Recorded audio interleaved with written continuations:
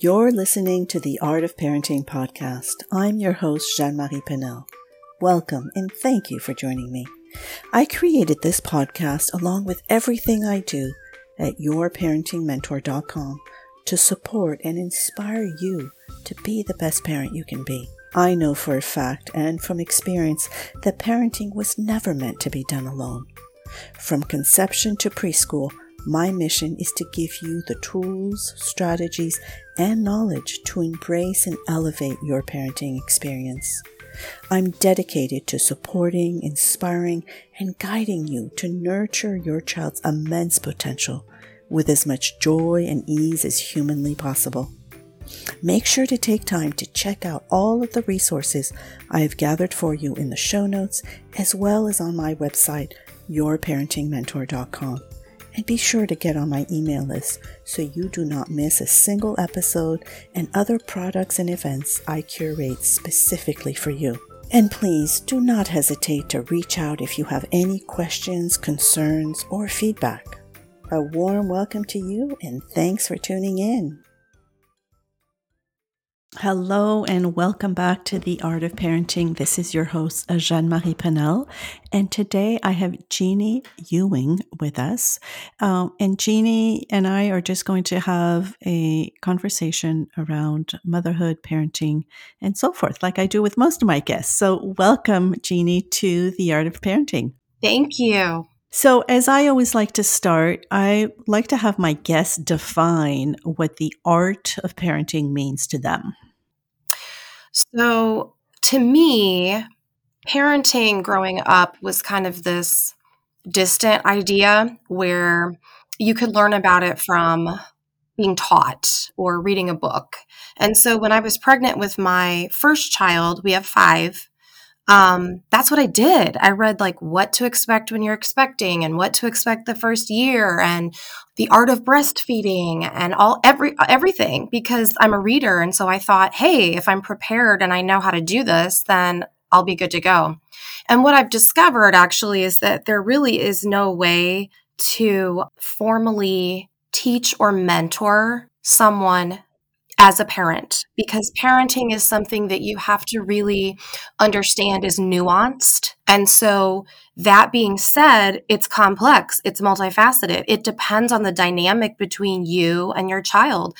And every parent has different personalities. Every parent brings different kinds of baggage and unhealed trauma into their parenting. And children are these reflective lenses that really point us to those areas that are wounds in us. And so to have this kind of creative way of being a mom or a dad means to me that you are open to the candid conversations that your children will have. You're open to the fact that you can be taught by them as much as you teach them, or maybe more. It means that you have this sense of receptivity more than you do about control. So I guess that's kind of a long way of explaining that, because I think artistry is really a beautiful way of thinking of parenting, because there's really no right or wrong way to do it. It really depends on how you love your child and how you learn to love yourself. And that is really the essence of giving birth to anything creative. Definitely. Really like that it is so nuanced and so different. I'm sure that with your 5 children, you've had 5 very different experiences. Yes. So before we get too involved in our conversation, I'd love if you would share with our listeners a little bit about your background and what you do in the world. So my background educationally is in school counseling. I used to be a high school counselor. And once I quit my job, or rather lost my job, I decided to really focus on trying to get pregnant and have kids. So my husband always wanted 4. I was like kind of reticent about that, but said, maybe I can do that. And so I have 3 daughters in a row, and then I have 2 sons who are basically like Irish twins. They're 13 months apart. Now, the daughters were very much planned in the sense that I had to go through fertility treatments to get pregnant with them. Felicity, my oldest, and Sarah, my middle, both have different kinds of neurodiversity. Felicity has OCD, and she's also got ADD. And then Sarah was born with a rare genetic condition called Apert syndrome. It's a craniofacial anomaly, and she has a whole host of other subdiagnoses. So after she was born, that kind of spearheaded my professional writing and speaking, because so many people were curious about her condition since it's not well known. And I found myself just starting to write about it. And as I wrote about her medical diagnosis and all of the complexities of it, I started adding like my own commentaries, my reflections. And so that kind of sparked writing about grief, which now I'm trying to move away from in terms of like shifting to focusing more on my memoir of motherhood. So that's the project I'm working on now. But I am a published author and I do speaking engagements all over the country. Beautiful. And when you say, that you were talking about grief, can you unpack that a little bit? And I have my assumption of what that grief might be, but I would like it to be from you. And then also when you say you're moving away from that and into the memoirs, like what was the thinking behind that, basically? Yeah. So I was writing these really deep blog posts, and I was writing for this platform, and my editor said, there's this thematic element that really resonates with our audience. Have you ever thought of writing a book about grief? And I was like, what? Grief? Because that was definitely not how I viewed my experience at the time. Meaning that after Sarah was born, for the first several months, I just felt like my whole world had been tilted off its axis. Every single thing that I believed or every single thing people told me, nothing made sense anymore. And I was angry. I was scared. I was sad. I felt lonely. So there were all these components to it that when I thought about it more, I realized, I guess this is grief, because grief isn't just about bereaving the loss of a human being or a pet who has died, like a living thing that has died, but it's about grieving any devastating loss. It can be any devastating loss. And for me at that time, it was grieving the loss of who I thought Sarah was going to be and what I thought our family was going to be. And that was a huge blow. So that's why I kind of explain to others that grief isn't exclusive to, going to a funeral and doing all the rituals that we tend to do in Western society. It's kind of a multimodal experience. So it involves the psychological, the social, the spiritual, the physiological ways that we as a total being experience any kind of loss. And so that's the perspective that I come from. In terms of making this shift, so I've been doing this grief work for probably almost 10 years because Sarah is 10. And I just got really burnt out on it. I just felt like not only was I carrying my own heavy burdens, but then because I tend to be highly sensitive and I'm an empath, I just absorb everybody else's stories that they would share with me. And I felt very overwhelmed when I would travel, I would meet people, I would do speaking engagements. And it just got to a point where I felt like, I think I've kind of exhausted everything I kind of want to say about grief. And at the time, I was also kind of discerning this new project, which had been in the back of my mind for a very long time. And that was about writing my first memoir. So the memoir itself obviously has elements of grief in it. So obviously I go back to reflecting on the different losses that I've experienced and what that means to me. And I'm trying to make a universal declaration out of my specific story. So that's why I've made the shift and how I've been doing it. Beautiful. Beautiful. And when you were talking about, grief and kind of being burnt out of talking about it, I'm wondering, like, what's on the other side of grief? Like, once you've kind of processed it, what's on the other side? So my personal experience is that once grief enters your life, it doesn't really leave. It's more about how do I learn to sit with the times that it decides to show up in my life. So I'll never be the same person that I was before I had Sarah. So after Sarah, it's never going to be the same. I'll never be the same person since I lost my grandfather, since I lost my cousin to suicide, since I lost a good friend in a car accident. So there are things that you grieve, and it's almost like it, for me at least, kind of compounds. And of course, every experience and every loss is different. But to me, there's not really an other side exactly, because I feel as if I'm just navigating this vast ocean, and that there are moments where I might get a reprieve. There are maybe seasons of my life where there's more peace, harmony, joy than there is loss and devastation. But the losses that I've already processed and I've already like reflected upon and felt and allowed myself to move through, there's still times where they will resurface. There are still new aspects of that loss that I thought, oh my gosh, I thought that I already dealt with this. It's coming back. Why now? What's triggering this? What's activating this? And so to me, it's almost like making friends with your grief. That's interesting you say that, because for me, when I asked that question, what came to my mind was acceptance. Right. Mm-hmm. It's like, I think that when we are grieving, at least the first phase of it, at least for me personally, is just almost, this anger that this should happen. And then, with time, well, you accept it, because what else can you do but accept it, right? And for me, grief is very cyclical. I lost my mother when I was 40, so it's been 20 plus years. And there are years that, it's fine. And then like this year, her birthday is in May, Mother's Day is in May. I was like, ugh, it was really tough. I'm glad Mother's Day is over, So it's just, it is fascinating and just so nuanced. One thing I'd love if you could share maybe is, how have you dealt, or have you had to deal with this emotion of grief with your children? Like, how do we help children grieve? And I don't know if you've had to do this, so I'm not sure if this is a good question for you, but what would be like an advice that you would have for parents to help their children go through this process?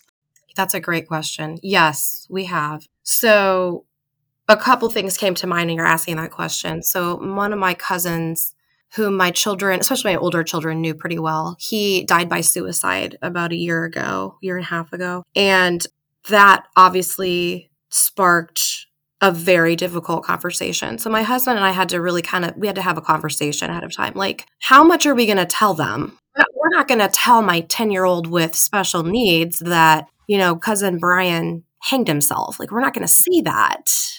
We can just say, well, cousin Brian died suddenly. And when she asks why, we can say, well, we don't know. And then when she's older, we can explain more if she needs to know it or wants to know it. And we find that it's appropriate. So I would say, like, in that kind of a circumstance, you really have to kind of take each child's maturity level, their exposure to hardship, their developmental age, and that kind of can help you carve a pathway of conversation.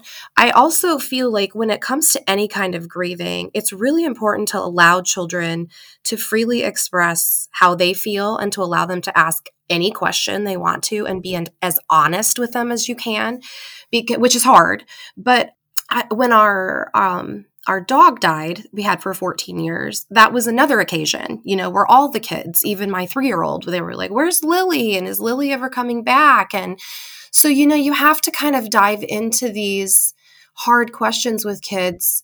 Sometimes it feels a little contrived, at least for me, because I am a deep thinker and I want to be able to explain some of the more, I guess, the more intimate or the spiritual pathways that I personally believe about, like, life after death. But, with my children, it suffices to say, well, Lily's in doggy heaven. I mean, that sounds so corny, but it's like, that's what they can accept when they're that age.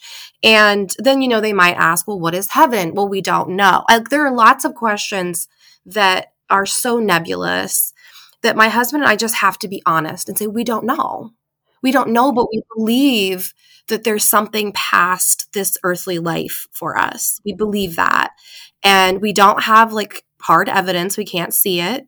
Nobody who's still on earth has seen it. So we just allow our children to process it. What happens in my family is that, especially with my daughter, Sarah, she's also on the autism spectrum, as well as having this craniofacial condition. So she processes things a little bit in fragments, I would say. And she might ask one question and then like a week later ask something else about that particular death. And you're just like, okay, I guess we're going back to this conversation. So it's really just allowing your child to feel safe enough with you to be able to cry, to be angry, and to just validate it, to be like, it's okay to be mad that you miss cousin Brian, or you miss grandpa, or you miss Lily. And it's okay that you don't understand why this had to happen. I mean, my oldest daughter, who's 12, has recently said, I'm so mad at God. Why would he do something like this? Which was something that I personally did not have permission to say when I was her age in my house. So the fact that, I just sit there with her and I say, yeah, that's totally understandable. I completely understand why you feel like that. And that's okay. To just validate the big feelings that they have.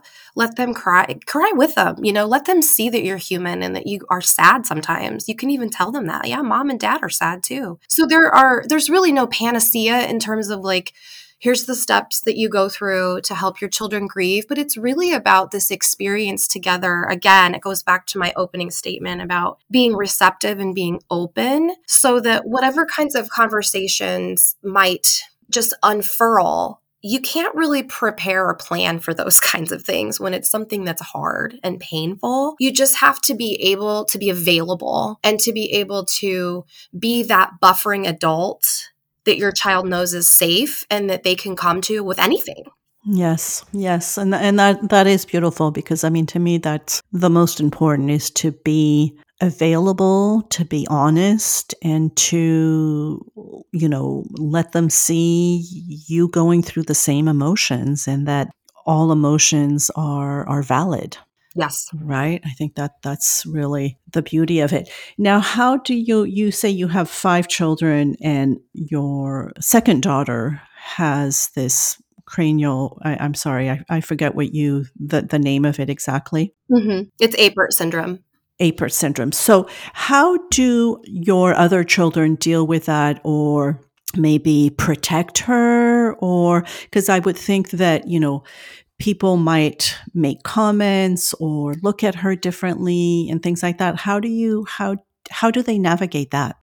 Yeah. So my oldest daughter is probably the one who's been most affected by Sarah. So everyone who came after Sarah, it's like, well, Sarah's just always been there. She's always been part of the family. Sarah is Sarah. So the youngest three, so their age is 6, 4, and 3 years old. They don't really have that cognitive ability to recognize in a social situation, oh, someone's staring at my sister. Why are they doing that? That's not cool. But then my 12-year-old totally has been in that situation, and she's very protective of Sarah. There have been, I have to say though, I have to preface this and say that I'm grateful that in all of Sarah's 10 years of being on this earth, we've only probably encountered a handful of times where there has been some demonstration of cruelty by another child and even by adults. And in those situations, again, my husband Ben and I try to model what we would like to have happen. So let me just give you one example. At the zoo a couple of years ago, we took our whole family and it was very busy. There was a large group together. I assume they were like extended family or something like that. And they were kind of lingering behind us, but kind of going the same pathway. And Ben and I noticed this girl who was probably around Sarah's age, so about 8 years old at the time. She kept just gaping at Sarah, and then she'd whisper to her mom, and then she'd point. And then as she got closer, she said very loudly, "Mom, why does that kid have such a weird face?" And so I made eye contact with the mom and I smiled and I said, "It's okay. You guys can say hi to Sarah. That's her name. And she can talk to you if if you guys want to say hi." And so the mother just quickly ushered her child away from us. And, for me as a mom, that broke me. It really broke my heart. And I couldn't control what someone else chose to respond to or how they chose to respond to my effort at reaching out. But at the same time, I felt good about the fact that I was trying to model something positive in that kind of a situation. Like, how can we make this uncomfortable, awkward situation less awkward and uncomfortable? And I could do what I could do. And I do that every time it happens. And Felicity, I think, because she has seen me model that behavior, she has taken it upon herself when I haven't been around. And on the rare occasion that that happens, she'll stand up for Sarah and she'll say, don't be mean to my sister. She's not really that different from you. And, then we'll process it as a family. So Sarah, now that she's older, she's more aware of that. And we're getting questions from Sarah at the dinner table like, am I ugly, Mom? Oh. Or do my hands look ugly? Because her fingers were fused together at birth. That's one of the characteristics of Apert syndrome. So she had to have them surgically separated, and they look different. They don't look like neurotypical hands or typical hands. And so we'll have to sit there and help her process that and say, Sarah, you're not ugly. Sometimes people's remarks are ugly, but that doesn't mean that you are. And we'll let her cry, and we'll let Felicity kind of talk about whatever happened and how she felt about it. It's just, honestly, this is just kind of my life. This is kind of how things, it's a normal way of us living and being as a family. Of course. And is Sarah attending a public school or is she in an educational setting? Sarah is in a private school, and she has fantastic support. Wonderful. Okay, good. Because I was wondering about just the support. And then how have you found, navigating this whole medical system with, like you say, a medically complex child? How has that been navigating all of that in the US? Oh, it's a nightmare. Yeah. Yeah. Sorry to go there, but I just. Yeah, no. I'm totally happy to talk about anything. I'm an open book. I'm very honest. When Sarah was first born and I was just kind of learning the ropes, I took notes about everything. I kept every paper that had, the doctor's recommendations, any kind of follow-up appointments. So I don't really go to that extent now because I have 5 children. And I also have a life of my own. But what I do is I just play case manager. That's pretty much, I would say, at least 50% of my time is spent making phone calls, sitting on hold, being transferred, leaving messages, waiting for somebody to call me back. And this could be maybe over a medication that Sarah has to take that for some reason the insurance won't cover, or they won't cover the generic, but they'll only cover the brand name, or vice versa.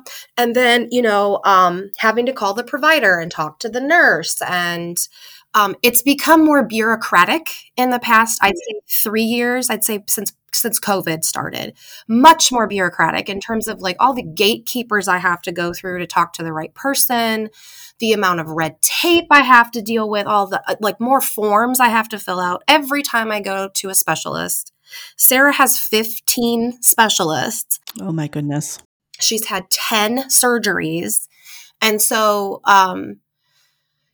I walk in to an appointment with her and it's like they hand me this stack of papers and I'm thinking, this isn't even the beginning of the year. Why am I doing this again? And it's the same stuff, name, date of birth, guardians, address, emergency contact. And there are days that I come home and I'm just like, I can't do this tomorrow. I can't get up tomorrow and do this all over again because it's such a time tax and it's often very maddening. And it takes me away from my life and being able to actually fully engage in being a wife and a mom and a woman in this world and a writer and a friend. It takes me away from that because it's so draining. It's so exhausting that really you have no mental reserves left over for anything else. And are there like people that you have been able to lean on for support? Like, because you said, I'm a case manager, which it sounds like, that's what you have to do to navigate the whole system. But are there like coaches or mentors that help you through all of this, or you've just had to figure it out completely on your own? Great question again. So I've had that asked of me recently too. So Sarah has a state-funded case manager. So every state has the equivalent of this particular program that Sarah is enrolled in. It's called the Family Support Waiver here in Indiana. And it's basically like a pool of money that's overseen by a case manager for various reasons. You can use it for medical equipment. You can use it for, let's say, aquatic therapy or equine therapy or a summer camp somewhere. She uses it for music therapy, and I also get respite care. So the respite care is a family friend in terms of support who picks Sarah up from school, takes her to her counseling session once a week. Sometimes we'll come over and like take Sarah to the library or to the park or something. So the point is, of course, to give you a little bit of a break. That's good. But if you're talking about somebody who can accompany me with filling out all the paperwork, dealing with the bureaucracy of the healthcare system, there really isn't. I mean, my mother-in-law said to me a couple of years ago, why don't you just like commission your dad or your mom to do that? Just give them all the paperwork. And I'm like, that's not possible because like I've been doing this since Sarah was born. So my husband and I are the only ones who really know and understand all of the details about her condition, how they all kind of interface and overlap, how one part of her condition affects another. And so I've just kind of, unwillingly been thrust into this role because I have to. That's part of the unfortunate aspect of my experience of being a mom is that it's just expected. It's expected that, okay, every time there's another kid, you're just going to be the primary caregiver. And at least in my family. So I do not have the kind of support that would be ideal. And it's not really even an option in terms of like, if you're just talking about professional support. If you're talking about personal support, that's another issue as well, because we don't really have that either. And when you say ideal, what would be like in an ideal world, what would that support look like for you?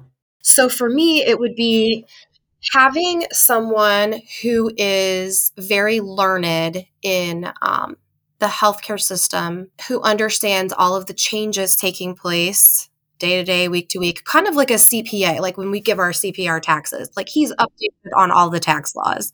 We don't have to do that. So ideally, I would like to have someone who is a paid professional who understands all of and can navigate that for us, who is someone that I can go to, who's my liaison, who says, oh yeah, let me call your primary provider on that, or let me contact the pharmacy about that medication, or I can push this through a little bit more quickly because Sarah has a pre-surgical appointment coming up and we need to have this done. So that would be a huge help, but at least I'm not aware of anything that's available for that. Yeah, it sounds like maybe it's somebody that you might need to train that way. Well, for sure, that's another part. Like somebody who is interested in the whole medical field and like a private assistant, really. Yes. Yeah. Yes. Yeah. Well, I'm sorry that you have to go through all of this because it's hard enough having to, deal with the complexity of having a child, that's medically challenged. But then if you're not helped by the system, it's just one more load, right, on our mother load. You bet. Yeah. Yeah. And how, because this must, like you mentioned, it takes time, it takes energy, it takes you away from parenting your 4 other children. How do you navigate that with them? It's painful. My 12-year-old daughter, being a tween, she has in the past 6 months or so told me, Mom, I feel like you're never home. I feel like you're never able to talk to me or listen to me. And So there's a lot of guilt that I carry. I know mothers can definitely relate to guilt, right? And that's a big part of mine, that I can't control the fact that I'm only one person, and I can't be driving an hour and a half to the children's hospital, sit in the waiting room for however long, go to the appointment with Sarah, have the conversation with the specialist, do all the paperwork and follow-up stuff, check out, drive an hour and a half home. I mean, that takes, a half to 2/3 of my day that I'm not home for my other children. And so it hurts my heart. And the littles don't really verbalize it, but they act out. They'll kind of like cling around my leg. Mommy, we thought you were never coming home. And so one of the things that my three daughters are in therapy, and I'm in therapy. So this is just kind of something that we've all decided as a family is just important. And in therapy, I'm learning how to kind of prepare my kids for when I'm not going to be home. Like this is what happens when mom leaves. We're going to have a countdown calendar. Here's a comfort item. You can pick something that you can hold on to while I'm gone. And you know that when I come back, that you can give it back. And while I'm gone, you can give it hugs and kisses if you want. We do a story called The Kissing Hands for my younger kids, which is based on this children's book, but you basically kiss your hand, put it on their cheek, and every time they miss you, they can touch their cheek where you. And so there are different techniques that we're finding are mildly helpful. But, with children in the formative years, especially, like there's just a certain amount of wiring that happens and the attachment that happens to their primary caregivers, that if there isn't a consistent presence of that primary caregiver, that whether or not it's because of the person's choosing, it still affects the child. And so I know that, and I understand because I understand psychology and I understand a little bit about trauma. And so I know that there are probably going to be other things that my husband and I are going to have to address and deal with as my children get older, other conversations. So I feel like my whole life revolves around these like very hard, honest conversations. Yes. And I can hear that, and I can feel that in your voice, that it's heavy. But I also know how amazing children are, where, your children, these are the cards that they have been dealt with, and they don't know any difference. And it sounds like you are very loving, caring, connected and attached to them when you are there, and you're doing the very best you can with the circumstances that you've been given. Yeah. I do have a monster side to me. Just being perfectly frank, like there are days and there are times where I'm not a good mom, and I know that, but there's also a point where I can say, okay, this is my chance to repair and reconnect with my kids. Like I blew it. I blew up at them. I was yelling, and it wasn't their fault. Even if I want to say it is, it's not their fault. So how am I going to make this right?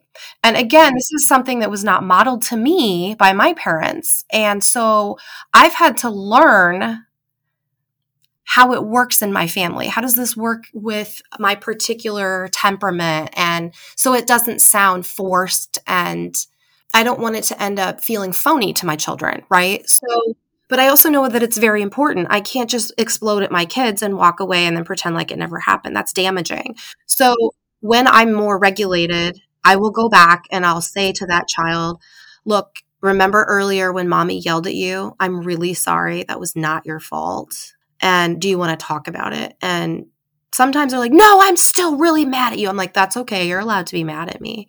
And so I just give them their space. And then sometimes they'll come back and they'll say, I want a hug. And I'll say, all right, you can get a hug no matter what, no matter when. And I think that's another aspect of motherhood about parenting, is that we're not going to be perfect. We're not going to get it right all the time because we're human. And if we can, again, model how we can reconnect after a damage has happened, a rupture has happened in our relationships, if we can model that to our children, if we can take the first step in humility and say, I was wrong, it was my fault, not your fault, and I feel like that's really going to help raise a generation of emotionally mature and strong people. Definitely. And I just want to preface, you said earlier, bad mom, and I would just totally reframe that you're human. That's it. Like we all make mistakes, and there's no bad or good. It's just you're human. And like you say, you make mistakes, but then you go back and repair them. And that's what's most important. So, because to me, it just, labeling ourselves as, quote unquote, bad mom for having a hard time dealing with a situation or, being dysregulated, that's just part of being human. So, Yeah. And what's interesting is when I talk to my friends or just other women who are moms, it's so sad to me how many of us carry that kind of binary way of thinking. Like, this is good or this is bad. I'm good or I'm bad. There's so much shame ingrained in us from whatever past trauma history we have that we're carrying. And it's really a lot of work, a lot of personal and inner work to actually like excavate all of that and be able to separate who you are as a person from that very human reaction or behavior or response. And that takes a lot of time. That takes a lot of deep soul searching, I feel like. And I don't know that a lot of women are immersed in an environment where they really feel that moral support, where they can be equipped, like when they are burnout, when they are overwhelmed, especially in our Western culture. Like, we don't have a lot of messages, whether covert or obvious, that tell us that we should be having more of a communal mindset, that raising children, that being a mom isn't just exclusively mine, right? Like I should be able to share that, and other people should be able to participate in that, whether that means at times supporting me so that I can rest, so that I can, after I come out of this rest, be a better mom. Or does that mean sometimes I'm going to have these different generations that are actively part of my children's life and part of their growing up experience? But we just don't have that mindset in this culture. And so I think that kind of spills over into our self-concept and that labeling of saying, oh, I was being a bad mom. Even if we don't say that out loud to someone, like I did on this podcast, right? A lot of us are thinking it. A lot of us are thinking, oh my gosh, I screwed that up. I'm such a bad mom. And yet, we may not admit it to ourselves. It may not even be a conscious thought, but it's definitely there. And I can hear it in the voices of my friends and the women I talk to, in the ways that they kind of like over-explain, or they tend to like justify something, or they kind of backtrack and say, well, I didn't really mean it this way, but I meant to do it this way. And it's like, I just feel like, can't we be honest enough with ourselves and with others to say, this is my experience, period. And whether it's good in the moment or whether it's hard in the moment, all of those things constitute a life. Like, I can't compartmentalize the grief from the joy, because often they're experienced together. They coalesce. And so in order for me to grow into my motherhood, I have to be willing to sit with the whole spectrum, the whole constellation of feelings that can happen in one experience or one moment or one conversation with my kids. Yes, and what you say about the community, right? The village that is, I think, so missing to our parenting, because parenting was never meant to be done alone, and yet we are parenting, more and more isolated than we've ever been. But also what you said about, this kind of inner dialogue that we might have of kind of blaming ourselves or shaming ourselves. I truly believe that we are, hopefully, I mean, I tend to be more on the positive side, so optimistic. I feel that there is definitely more of an awareness and kind of taking charge, and I see a lot of, especially women, mothers supporting each other and so forth. And I feel like we're paying a little bit more attention to maternal health, maternal mental health, all of that. So hopefully we're going in the right direction. And then also just the fact that, you and I are able to have these conversations today, and we're going to bring awareness to other people, and it's a ripple effect, and I feel that that's happening more and more. So That's great. You must be surrounded by totally different people than I am. oh It might be, I live in the Midwest, and I live in a city where there isn't really that maternal support because I've looked for it. And I'm talking in the community, in the neighborhood, in churches, family, friends. It's just not there. And when I talk to other women who live in this geographical region, that's a very common experience of theirs as well. So I think it's great that you're seeing the tide turn, especially with the work that you do, because that's very hopeful for me. Very hopeful. yeah, because I've seen it as like an evolution, right? We're evolving as parents, just like, you made a few comments about, that's not how I was raised. Like, you're raising your children in a very different, open-minded awareness communication, which, so to me, parenting is evolving. And yes, I'm in Southern California. I'm in San Diego. I think there is like a very big, supportive parenting community here. I've always felt it that way. And I'm sorry it's not the same where you are, but I do believe that hopefully that will, expand to all sorts of different communities, because I think we're really seeing and feeling the need for community and support, especially for mothers, especially during the postpartum period after giving birth and all that we just don't have in this country. And it's somewhat criminal to to expect mothers to just deal with it. Yes, I totally agree. It is criminal. That's a very jarring word, but it's so true. These were never things discussed when I was pregnant. Like, hey, this is kind of what it's like, what happens to your body when you're postpartum. This could happen to you emotionally. And these are some warning signs. Nobody ever said anything. There was nothing. Right. So that's another area where it's like it is criminal, because you might lose some of these women. They might take their lives. Definitely. Definitely. And I know, for me, like the postpartum health has been very important in my life. And, I have volunteered on warm lines and so forth. And I do feel today, so maybe it's also what I'm focusing on. So, I'm seeing more of it. I'm seeing more awareness. I'm seeing more people talk about it. Even famous people who are expressing that, they had a hard time and so forth, so that there is a little bit more openness about it, because I think we've been shamed for so long to, go through these phases that are perfectly normal, natural, and every human being goes through them. So why shame us? But Absolutely. Yeah. that's a conversation for another time. But yeah, Right? yeah. Well, this has been wonderful, Jeannie, and I do want to kind of circle back to you and your mothering. And so you said your eldest was 12. If you were to go back 13 years ago when you were expecting her, what wise words would you tell yourself knowing all that you know today?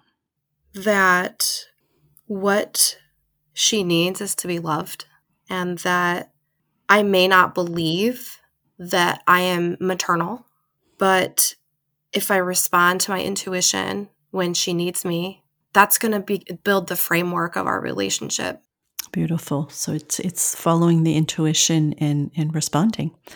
Beautiful. Any parting words that you would like to leave our listeners with today? I guess I would just say that no matter where you are in your motherhood experience, it's really important that you remember that your life is comprised of who you are apart from being a mom, and that when you nurture the other creative forces in your life, it will actually breathe new life into the way that you parent your children, into the way that you love your partner, into the way that you are able to use your gifts in this world. So motherhood is like one part of your identity, but it's not the totality of who you are. Beautiful. Thank you for that. Very, very important. Thank you. Well, thank you so much for your time and just sharing your journey with us. It's been beautiful getting to know you. Thank you for having me. I appreciate it. I hope you've enjoyed this episode of the Art of Parenting podcast. And if you did, please share it with your loved ones and make sure to leave a review so it can get heard by many more. And remember, if you've got a question, let me know. I'm here for you. Till next time.